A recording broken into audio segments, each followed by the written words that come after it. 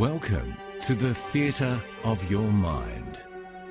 Please leave all anxieties and troubles behind and prepare yourself for the illumination of your imagination with more Tall Tales and Short Yarns, created by Timothy Carroll and Eric Camilleri.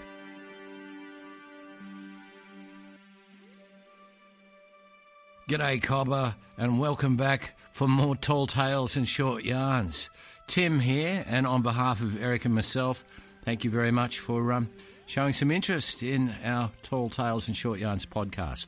Don't forget to find us on Facebook as well. We have a little bit of interaction on the old Space Chook, so yeah, it's called Tall Tales and Short Yarns. Send us a thing, where we send you a thing back if we become friends, and you can join in some of our conversations there. Anyway, today's story is called Antoinette Inkart, and here we go.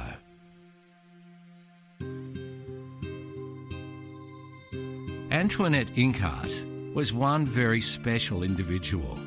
Now in her late 40s, she would sometimes sigh out loud, thinking that perhaps love had passed her by. She would often try and confirm this thought by focusing on all of her self-perceived imperfections. However, life is funny, isn't it? We can stand for hours in front of a mirror, thinking that we know what it is that we see. And yet, when we walk outside into the world, nobody else ever sees us the same way that we see ourselves. Antoinette was also her own worst critic. She was very much aware of the roller coaster ride of her emotions. You see, one of the things that really worried her was actually one of the most delightful things about her. She was honest. Some poor souls are never really honest. I don't mean that they go around telling lies or stealing or doing anything else much in that regard. The honesty that Antoinette had been blessed with was that she had never ever pretended to be anyone else but herself. This state of being was, of course, sometimes confounded by the notion that she sometimes didn't really know exactly who it was that she was meant to be. This was precisely the sort of beautiful honesty and integrity that made up such a large part of Antoinette Inkart. Now, the universe, or the multiverse, is a big place. A very, very big place, in fact. And perhaps even that is an understatement.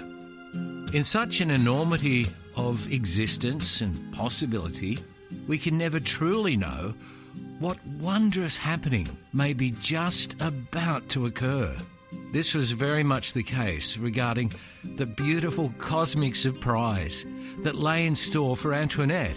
You see, all of her life, with all of its joys, as well as its many heartbreaks and disappointments, had actually been a careful preparation for what was yet to come.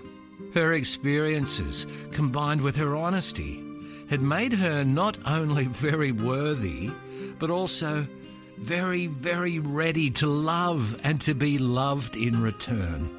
What was in store for her was a place of such breathtaking beauty, which could be compared only to where the sea meets the shore and the sky meets the far-off horizon. Perhaps it may seem a little cliché, but Antoinette Inkart actually did live happily ever after.